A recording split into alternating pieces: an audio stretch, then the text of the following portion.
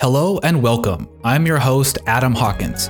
Each episode, I share a small batch of software engineering theory and best practices. If you enjoy this podcast, then please subscribe and share it with your friends and colleagues. Hey everyone, Adam here for the next episode in the 12.1 Factor App series. I'm writing more episodes addressing my amendments to the original 12 factors. After that, I'll propose new factors. Also, sorry about a mistake in the last podcast. The podcast episode I mentioned is no longer available. The host told me he took the podcast completely offline. However, he did invite me onto his current podcast, Rails with Jason. I'll go on his show in the coming weeks to discuss CD, deployment pipelines, pre-flight checks, smoke tests, and all that good stuff.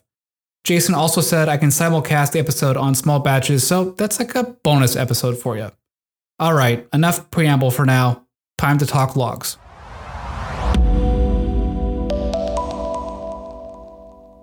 The 12-factor app states that applications should not concern themselves with storing their log stream. Simply log to standard out or standard error. This works in development because developers can see logs in their terminal. It also works in production because tooling can redirect logs or capture and process the streams independently of the application. My stance on the 12-factor app is that it's a great starting point but requires amendments. Just logging to standard out or standard error is not enough to build robust CD pipelines. We need to layer in additional logging practices on top of the original recommendations. So, the 12.1 factor app does three things. 1. Supports a log level configuration option. 2. Uses a machine readable format like JSON in production. And 3. Generates time series telemetry from logs. Let's consider each point. The first point relates to the config factor.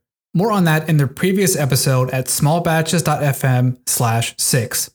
Applications must support log level configuration instead of hard coding it. Use a low log level like debug in development and info or higher in non-development environments.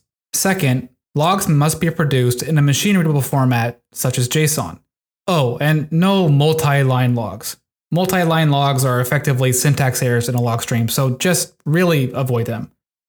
Anyway, using a machine-readable format enables new use cases. Here's a few.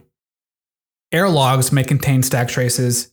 Contextual information, such as user IDs, may be added to all log entries.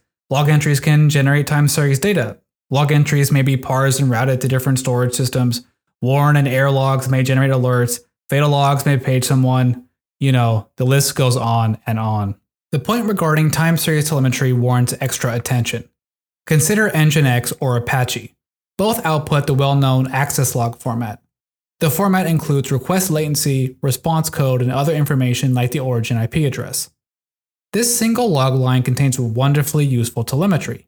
Parsing the log can generate a histogram on response latencies, also incoming request counts, a percentage of satisfied requests, internal server errors, backend errors, and even a leaderboard on response codes, and more. That's enough to understand how an HTTP service is operating, so there's no need for extra tools.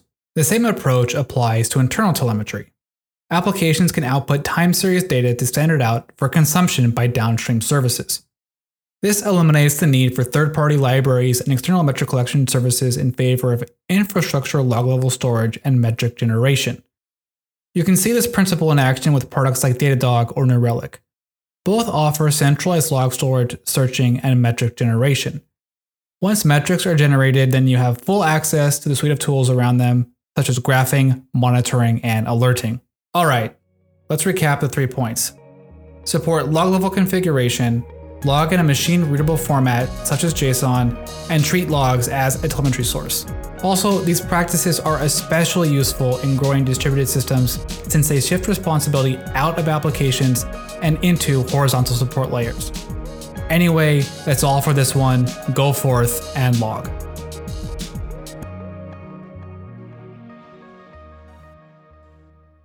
Want to learn more about DevOps but don't have time for books? Then sign up for my free email course at freedevopscourse.com.